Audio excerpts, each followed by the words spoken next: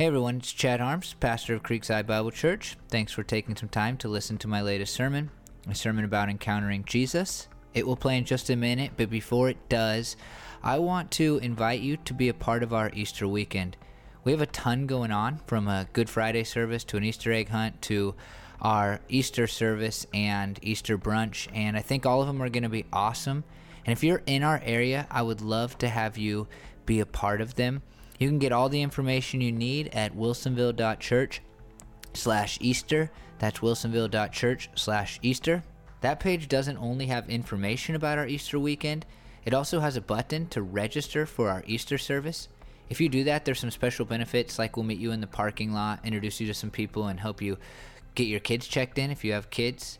But for Easter, the first 25 people to register will get an Easter basket at the Easter service. And so I hope you'll take advantage of that. We'd love to be able to bless you. And again, love to be able to see you at our Easter weekend events.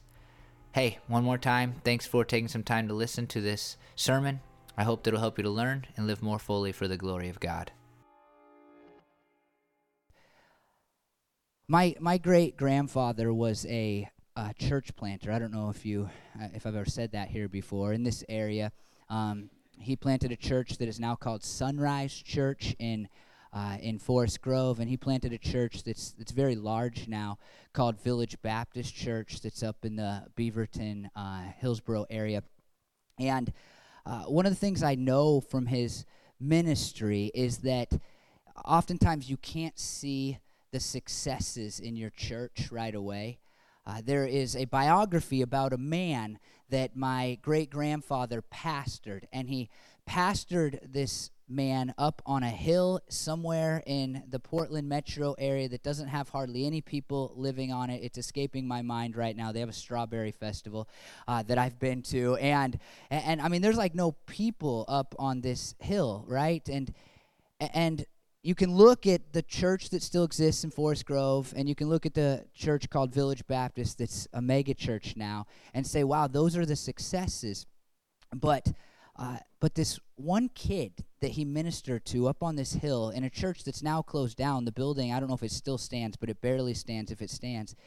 He became a Christian as my grandpa ministered to him and pastored him, and he ended up being in large part responsible for the emergency response teams starting in the California area. This is a while ago, keep in mind. And so for the EMTs that are in California, responsible in large part for that. He started hospitals in other nations. He had an incredible impact on the world. And it was all because my great-grandpa would leave the church that he was pastoring in Forest Grove and drive up on this hill in the middle of nowhere because he thought these people need a pastor. I think it's not dissimilar to the only sermon illustration that I know from my great-grandpa's preaching. We have some of those sermon notes written down in a little book, which is pretty cool, but the one that's been passed down to me orally is from when he was a Boy Scout as a kid.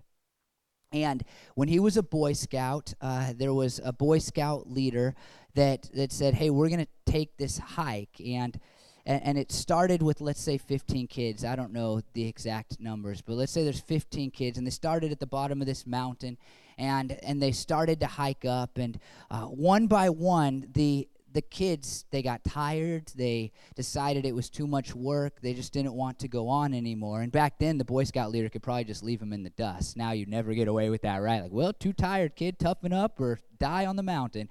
But you can't do that anymore. But one by one, they just started. They stopped. They didn't start. They stopped. And at the end of this, my great-grandpa was the only kid left. And the way that this sermon illustration has been passed down is that they get to the top of this mountain and they look out, and it's the most incredible view that he ever saw in his entire life. The way he used that sermon illustration was to say that sometimes it's really hard. The things that are valuable can be difficult, but we should keep moving towards those things because they're worth it. And I see that in his traveling up to Dixie Mountain. Did I get that right? There it is. She's my cousin. And when he would go up to Dixie Mountain, man, it probably just didn't feel worth it like, what am I doing up here? You know, I mean, this is never, I don't even know if he knew the term mega church, but like, this is never going to be big. This is never going to be the most successful thing. I mean, but yet the impact was huge. I think we all have things that we can look back on in our lives and say, like, that was really hard, but in the end, it was really worth it. My senior year of high school, I almost quit my basketball team. I was just kind of fed up with my coach, and I was talked out of it. And man, it was hard to stay and keep doing it. And frankly, as I look back on my life, that season, that team, it's one of the most fun things I've ever been a part of. Just to accomplish what we accomplished and to play as well as we did, and you know, to be in the state tournament, it was incredible. But it was really hard to stay in it. And I just look back and I think, man, I wouldn't share that bond or those friendships with those people had I not stuck it out. Here's my proposition for this morning. Don't let anything stop you from encountering Jesus. We're finishing today a series of sermons that are about people who encountered Jesus while he walked on earth. And I think that a lot of us, whether we've thought about it or not, we want to encounter Jesus. We want some, maybe that's why you're here this morning. Like, you want something more. You sense that there's something greater. Like, you believe in Jesus maybe, or you don't, but you're really hopeful that it's a real thing, like that there's a God up there and he loves us. And yet you're like, I just want to feel him. I want to know that he's with me. I want to see a miracle. I want him to help me. I want him to show up and do something in my midst. I need him to do something for me, and he's not doing it. And I think like going up Dixie Mountain or hiking up a mountain as a Boy Scout or playing a sport, it's really, really easy to quit before you find out whether or not Jesus wants to really encounter you. The reality is that there are a million things that are pulling you away from a real and miraculous encounter with Jesus. I mean, think about it, like your family, right? Like some people, if you just press in and say, Jesus, if you're just praying even, just the simplest act of prayer, like, Jesus, I want to hear from you. I want to see you move. I want to know you better. Your family's going to be like, some of your families, like, why are you wasting time in prayer? I mean, you can think about things like church going, right? And we believe that people encounter Jesus when we show up here on Sundays. And I'm amazed at how I preach a sermon and then people will tell me how amazing it was. And I'm like, thank you. And then they'll say, like, man, when you said, and then they'll say something, and I'll be like, there's no chance I ever said that. I would never talk like that. I know in those moments that they encountered Jesus. They didn't encounter me. But think about church in our culture. I always tell pastors that come from the South, which in our denomination is a lot of pastors. They come up to plant churches from the South, and they come here, and they have totally different expectations. Like, they expect people just to roll in as long as they do it cool enough or whatever. As long as they have the right outfit on and the lights are good and the music sounds fine, then people are just going to show up. And I tell them all the time, it's so countercultural to go to church here. I'm so happy you're here this morning, but you did something that is countercultural. It's not football season, so a little bit easier. But like, when you go to church, you feel a need to explain to your coworkers why you went to church, whereas in the South, you might feel a need to explain why you didn't go to church if you didn't show up on a Sunday morning, right? We don't have that here, and so our culture pulls us away from the things of God and our own sins, right? Because we'll look and we'll say, man, I've done something wrong, and I don't know if God is going to want to be there for me. There's so many other, better people in the world that God could help and bless and encounter, and I don't know if I can ever be one of those people. And I know for many it's like, it's even the lifestyle, right? Like if I have a true encounter with Jesus, then that might change how I have to live my life, the way I spend my money, what I do with my Friday nights, the job I have, whatever. And it's like, I want an encounter with Jesus, but there's this obstacle. And so I'll just miss the encounter with Jesus. I think that most people, if you're here this morning, I just think almost every one of us, we would love to encounter Jesus in a miraculous way that's just abnormal, that's beyond what we've experienced before.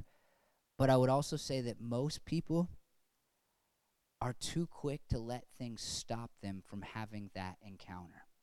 And this morning, we're going to look at a story, the final story in this series, and the story says, don't let anything stop you from encountering Jesus. This story follows shortly after Jesus has talked about his death for people's sins. As a church and as Christians, what we believe about Jesus is that he ultimately came to earth to live sinlessly, perfectly, and then at the end of that life to die for your sins because you're not perfect. You already know that. And then he came back to life. We'll celebrate that in a couple of weeks. We'll celebrate his death on Good Friday, his resurrection on Easter, and that's what we fundamentally believe. But the people who hung out with Jesus, they didn't get all that. Even the guys that loved him, followed him, gave their lives to him, they didn't really get that. And so Jesus, on his kind of march to Jerusalem where he will die, he starts to be more open about how he's going to Jerusalem to die.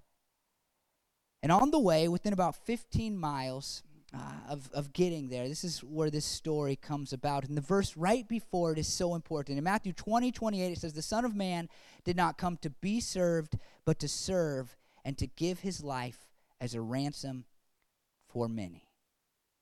This story that we're going to look at is about Jesus being a servant Savior who wants to encounter you. The question in this story, though, is with the people that are going to encounter Jesus is, will they let things stop them from having the encounter that Jesus wants to have with them? And here's how the story begins. As Jesus and his disciples were leaving Jericho, a large crowd followed them.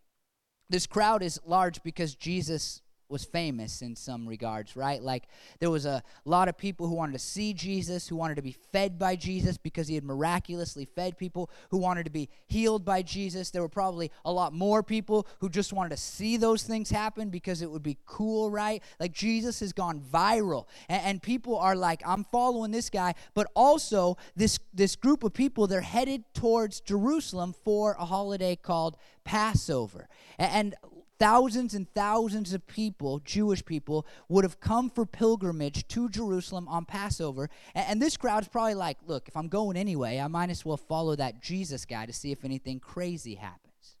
A lot of the people in this crowd are the same people who will be chanting on the day we remember as Palm Sunday now. They'll be chanting, Hosanna, Hosanna, as Jesus enters into Jerusalem. This is part of that crowd. And the crowd's important because of the two guys that we'll encounter next. The comparison, the contrast between them and the crowd is really important. In verse 30, two blind men were sitting by the roadside, and when they heard that Jesus was going by, they shouted, "Lord, Son of David, have mercy on us." Mark and Luke also write this story. There's three gospels that are called the synoptic gospels in the New Testament. If you've been here, I've explained this every week, but it's Matthew, Mark, and Luke, these three books within the book that we call the Bible. And they're all written pretty similarly. They all have different points, different nuances, but they kind of follow a little bit of the same structure and contain primarily the same stories. They're not always in the same order. They don't always have the same details. And Mark and Luke tell us that these men, they were begging. Blind people in this time period would have had no other way of coming by income. They would not have had social services. There would have been no other option for them. And so these men are on the side of the road. They know a crowd is coming, and they are begging that people to give them money so that they can survive. Mark tells us that one of these guys is Bartimaeus. I like knowing these people's names because it makes them so much more real to me. I don't know if that matters to you, but Bartimaeus is one of these guys, and he's sitting there by the side of the road, blind and begging. And these men hear that Jesus is coming. They know that an encounter with Jesus is possible. And they've heard that he can heal. They've heard good things about this person named Jesus. He might be able to heal you. He's already healed blind people before. And they've heard these stories, I'm sure, and they're like, we have a chance. We have a chance to have a miraculous encounter with Jesus. But consider the hurdles here. They're blind. They don't have a clue how far away they are from Jesus. They're in the midst of a giant crowd of people, right? So it's not like 12 guys that are hanging out with Jesus are walking by and you're like, hey, that's probably him, right? I mean, they're hearing a large crowd coming. They hear from somebody that Jesus is in the midst of it, but they don't know who he is. They don't know what he looks like. They probably don't know what he sounds like. They don't know how they're possibly going to have the encounter with him. This is a major, major obstacle. I'll just be honest. I think this is a big enough obstacle that a lot of us who desperately want to encounter Jesus would just give up right there. Like, well, that would have been nice. I mean, we would say something like this maybe. We'd throw up a little prayer like, God, if you want me to encounter Jesus, then send him my way and have him talk to me. We'll just kind of leave it out there, rely on it. I've prayed things like that. Like, God, if you want me to do this thing that I think I know is absolutely right, then just make it so easy on me. But God doesn't do that. And these men are so desperate to encounter Jesus that despite the obstacle of the large crowd, despite the obstacle of being blind and not being able to find Jesus in the midst of this crowd, despite the obstacle that maybe their cries would not be able to be heard above all of the other people there who are talking and probably excited about their pilgrimage to Jerusalem, they yell, I can hear it at the top of their lungs, Lord, Son of David, have mercy on us. My sermon last week, I talked quite a bit about mercy, and I'm not going to talk about it as much today, but I want to just point out again that one of the things that these people who are encountering Jesus have in common is that they are all asking for mercy. The blind men in chapter 9, a Canaanite woman in chapter 15 that we didn't cover in this series, and last week we talked about the dad whose son was filled with demons and who had seizures that threw him into a fire. They all say, Jesus, we need your mercy. Mercy is a word that is so beautiful that maybe we never even consider, but it's this word that means the feeling of care, compassion because of somebody's hurt, because of somebody's pain, because of somebody's struggle, but then also the desire to do something about it. And so these men are not calling just for some Christian word that has no meaning. Like, we say mercy, we sing mercy, we talk about mercy, and we mean nothing by it at all, right? They are looking for Jesus in the midst of this crowd to feel something for them, to care about them, and then to use his power through his desire to do something for them. And they use this messianic term, Son of David. The Messiah was this promised one that the Jews had looked forward to for hundreds, even thousands of years, a man who would come and he would set things right for their nation, and he would eventually rule and reign. His kingdom would last forever, and the Jewish people would be the highest in the world once again. Israel would be the greatest nation. There would be nobody above them. Everything would be right and good. And we know that Jesus didn't come in the way that most Jewish people, even his best friends, thought he would come, but he came, and he came to set things right. And these men, they probably don't even know exactly what they mean by calling him son of David, but they know that Jesus has the ability to set things right for them. It would be easy to say, like, oh, we know it's going to happen, but this next verse it's heartbreaking, but if we contextualize it, it feels so real. Verse 31 says, the crowd rebuked them and told them to be quiet, but they shouted all the louder, Lord, Son of David, have mercy on us. I wonder why the people felt the need to shut them up. I think it's because they're selfish. I think it's because people wanted to see and interact with Jesus themselves. I think it's because they were impressed by Jesus' awesomeness and they liked that, but they weren't prepared for the level of compassion that he had. In Matthew 19:13, semi-famous verse, the disciples rebuke people because they're trying to bring their children to Jesus. And they're like, hey, Jesus doesn't have time for this, like he's got bigger things. He has speaking engagements and things like that, he's healing people. He doesn't have time to pray for your children, and Jesus does not like that at all. It's like, that's not who I am. And in this story, we see these The same heart. This heart of people who say either one of two things: Jesus is for me and not for you, or Jesus doesn't really care about you because you're not significant enough for him. I just finished this week this thing that's called a pastor cluster. Stupid name, but it's been a great thing for me. And in this pastor cluster, like, you got to be thinking that's the last thing I would ever want to go to, right? Thankfully I am one, so I fit in. But like, we spent the last 7-8 months talking about what it means to be hospitable, biblically, primarily, what it means to love people who come in the door, specifically people that we don't know very well. And man, our church has been pretty immune to some of the stuff that was brought up through the books we read and things like that. But there's so many stories that I hear in churches around our country still to this day of insiders, people who are part of church, who have been a part of church for a long time, looking at outsiders and saying, you don't really fit here.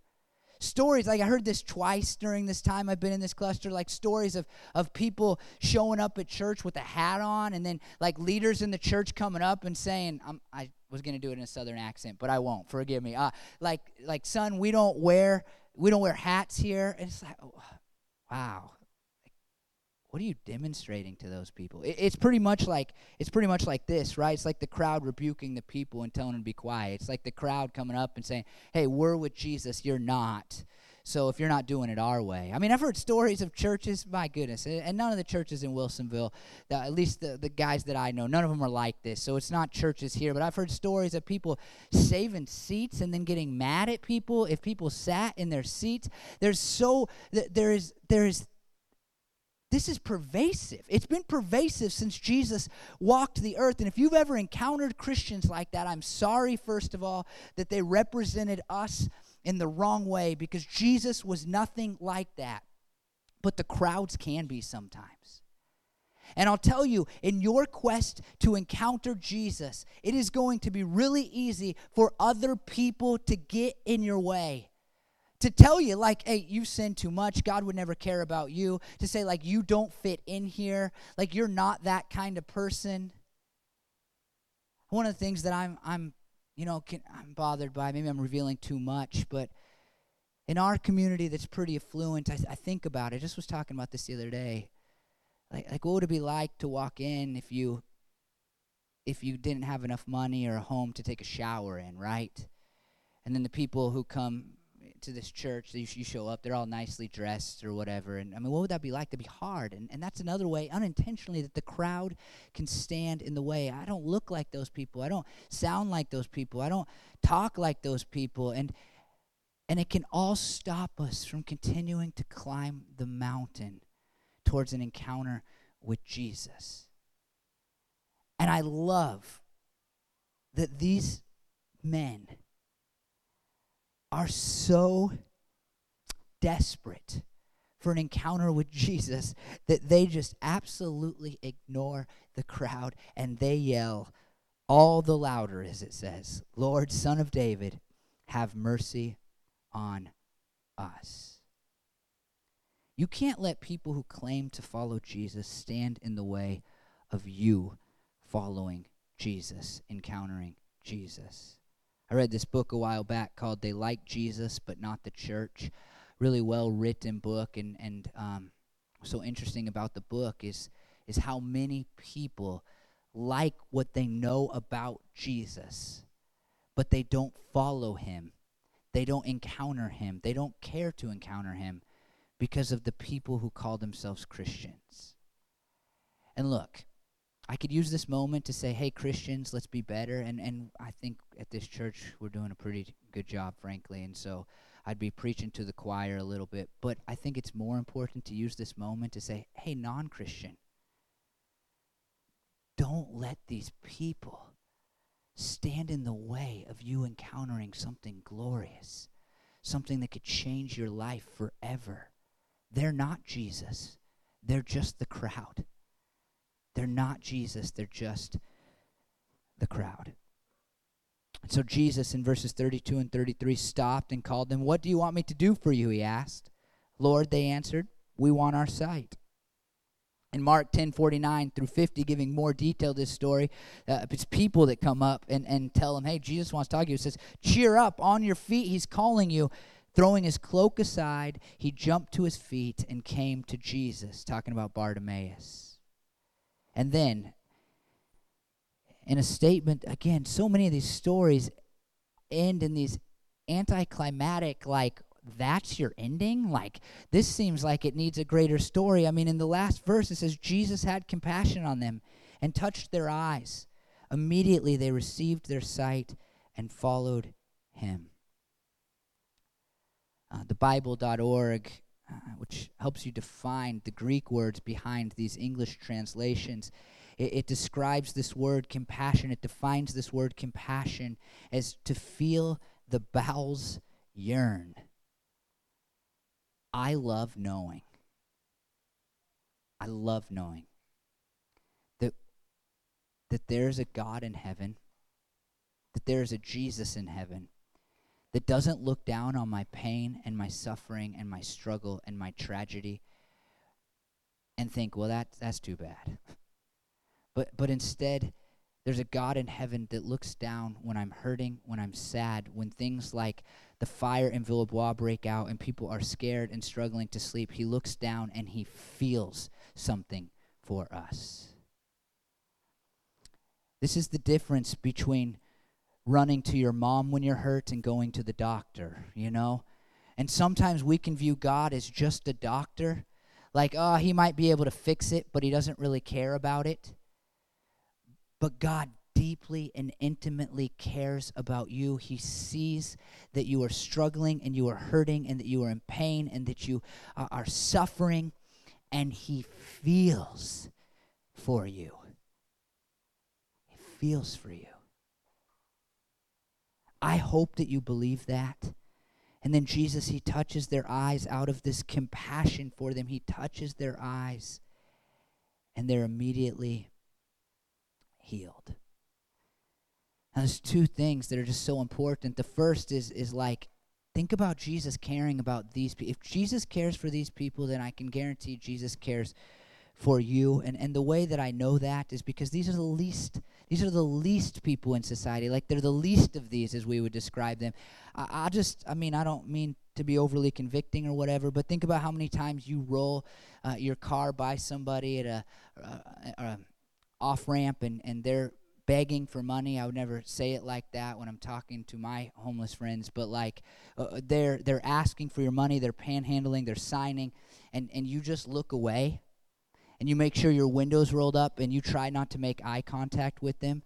That's what the crowd wants Jesus to do. They want Jesus to be just like you and me. Like, hey, like I'm just going to pass right by. I won't think about them. Jesus has tons of followers. He doesn't need another follower. And Jesus hears their cries. He stops the procession and he goes to them and he has compassion on them. Man, in this series, we've talked about how Jesus doesn't always fix things, but he will always forgive things. We've talked about how Jesus will heal all eventually. It might be once we are dead and gone from this earth, but he will heal all eventually. And last week, we talked about how Jesus might not do a miracle if you believe he can, but he probably won't do a miracle if you believe he can't. But this morning, what we need to recognize that whether Jesus heals or not, when we encounter him, it will always lead to a positive and powerful change in our lives. A touch of Jesus, in a spiritual sense, will always lead to a positive and powerful change in our lives. I can tell you from my own firsthand experience that most of the positive growth in me as a person, most of the good you see in me has really come out of a few moments of encountering Jesus.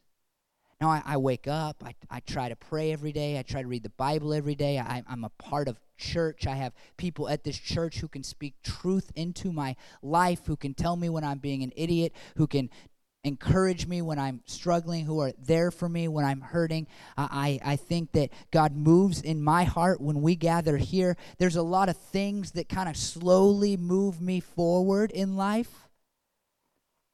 But it's the encounters with Jesus that have helped me to leap forward in my love for others, in my understanding of grace, in the hope that I have despite my circumstances.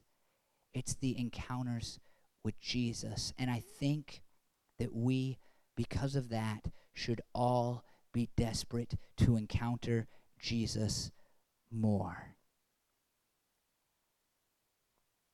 But we don't. Because we say, Jesus, I'd love to encounter you, but I'm busy right now. Jesus, I'd love to encounter you, but this other thing seems more fun than spending lots of time in prayer. Jesus, I'd love to encounter you, but I don't want to get out of bed early enough on Sunday mornings. Jesus, I'd love to encounter you, but I'm going to stare at my cell phone all day long and never know if you actually did show up because I was too busy seeing who liked my latest photo. Jesus, I'd love to encounter you, but if I do, I might be considered weird. Jesus, I'd love to encounter you, but everybody tells me that it's not going to happen, and so I'm going to give up. We're like those Boy Scouts, man, that's like, that'd be great to get that view at the top. I wonder how that would impact me. I wonder what that would be like. But I'm a little bit tired. It's a little too hard. So I'll just sit down right here and have my lunch. It's really easy. I mean, like, what I'd like to tell you is, hey, go home today, say a quick prayer. I guarantee Jesus will show up. You'll have a magnificent moment. You'll be crying. It'll be incredible. It'll be great. I don't know why. I wish I could tell you. Jesus doesn't work like that usually. That is not how Jesus has worked in my life. I saw this thing when I was the youth pastor at this church. We would go away for a camp, right? And people's lives would be changed. And for a long time I thought, man, is this just some kind of emotional, like, are we creating some type of emotion that is tricking kids into thinking that God is speaking to them and like it's not real? But then it hit me one day. We're getting these kids away from all of the other things that stop them from seeking an encounter with God. And they're here looking for nothing else but an encounter with God. And he always showed up. He always showed up. Same thing happens like when people go and they go to some kind of conference, or maybe you've been to some kind of worship concert and you're just going looking for nothing else. Jesus, I'm here tonight because I want to encounter you. And I'll bet that if you've done that even one or two times, then you've had an encounter with God. What Satan does, I mean, what the devil, and we believe in the devil here, what he does is when you leave, you'll think, well, that was fake. I just felt emotional or whatever. But those encounters change lives because we've removed the distractions and we've said, look, I'm going to yell out in this crowd no matter how many things are trying to stop me from having this encounter. I believe that a lot of us are desperate for an encounter with Jesus because we want to see a miracle, because we feel guilty for our sin, because we feel hopeless, because we're struggling, we're sick, whatever. But most of us will just sit down on the side of the mountain and never really see what could have been in store for us had we pressed on and pushed through being tired and distracted and in pain or whatever. There's this thing that happens that that's so normal, but it doesn't always happen. They're healed, and then they follow him. I love that. They just get in the line. They just join the party. They just move towards Palm Sunday. They'll be chanting. I love thinking about this. I didn't know this before studying this week, but like they're going to be the ones chanting, Hosanna, blessed is he who comes in the name of the Lord when Jesus enters into Jerusalem. If you know that story, we'll sing next week. That's next week? Yeah, next week we're going to sing all songs that are just Hosanna. They're all called Hosanna, I think, every one of them. We always joke about it. We sing these songs once a year. It's like a set of 5 songs with 4 songs called Hosanna. And these guys were the first ones saying it because they were willing to go above and beyond the distractions and the obstacles to have an encounter with Jesus. And they're the ones that were chanting, Hosanna, Hosanna, blessed is he who comes in the name of the Lord. I love that. They followed him. I told you this story earlier. We believe that Jesus died for our sins, and the reality is that alone is worth us following him, giving our lives to him for. Sin ruins everything. It taints everything. The reason that we have sickness and death and hurt and natural disaster and pain is because this thing called sin entered into the world, and Jesus came to pay for the punishment of those sins so that we someday might live in eternity with him in heaven, and frankly back here on a renewed and restored earth that will no longer have that pain or hurt or mourning and the things that we so much dread. It's going to be cool. I'm looking forward to it. And man, if you've encountered Jesus, and some of us have, and then we encounter him and we question it, like I said, like, was that real? If you've ever encountered Jesus, you should really think about following Jesus. There's one thing I can guarantee without having to read it in the Bible. These men who I'll meet in heaven someday, Bartimaeus and the other guy. Sorry, he's called the other guy, but Bartimaeus and the other guy, they would tell you that it was all worth it. And they would also tell you that while their blindness was taken away, that they got sick again, that they hurt again, that they lost loved ones and saw death, and eventually, by the way, died themselves. It didn't make everything perfect, but an encounter with Jesus changed them in such a way that they said, it is absolutely worth it to follow this man because of how I've been impacted by his touch. In Luke 18:43, another detail to this story, it says that they followed Jesus praising God, and when all the people saw it, they also praised God. God wants all people to come to him, but many won't. And the real question is, will you? Because many things are going to stand in your way from coming to God. Whether that means becoming a Christian, because I know, man, I talk to people and so many things are obstacles to becoming a Christian. We who are Christians, who have tasted and seen how great it is to be a Christian, we can make it sound so easy. Like, we can even lie about it. Like, if you become a Christian, everything's great. That's like, well, maybe somebody else. My life hasn't always been great. My kids still need diaper changes, and wake up in the middle of the night, literally every night. They still do that, right? And there's moments where I'm scared and I'm a worrier and like I don't always have perfect peace or perfect joy. It's not perfect and it's not easy. And I didn't even have the cultural pressures that some of you may face. I grew up in at least on one side of my family, a Christian home. On the other side of my family, my parents are divorced. It was, respectful of Christianity in a lot of ways. And so nobody said, like, you're an idiot for doing that, but some people face that, right? In other countries, I talked about this last week, some people have to choose, like, am I going to follow Jesus and maybe be arrested and beaten and killed, or am I not going to follow Jesus? That's hard. There are a lot of obstacles, but I believe that following Jesus and seeking a greater and deeper encounter with him is always worth it. And so please, what I'm asking for you today, what I want for you today is that you would not let anything stop you from encountering Jesus. If you're already a Christian, man, and you want to see a miracle, you want to see God work, you want to see God lead your friends and family to Jesus, you want to invite people to Easter and have them show up, it's so easy just to quit, to pray once, to stop, to say, well, it didn't work out, I didn't see God move, I didn't get what I asked for. Don't let anything stop you from encountering Jesus. Your time, your energy, your family, your friends, all of it is hard, right? Like, there's not enough time in the day, and we're always tired, and we're always busy. Don't let anything stop you from encountering Jesus. Don't let anything stop you from encountering Jesus. Let me pray that you won't. Lord Jesus, I thank you for these men. I thank you for Bartimaeus and his buddy, God, that they weren't going to let it go. They weren't going to let you go. Lord, I'm reminded just now as I pray that you even taught, Lord, while you were on earth, that, Lord, our prayers and your response to them is sometimes connected to our consistency in praying those things and our audacity in approaching you, God.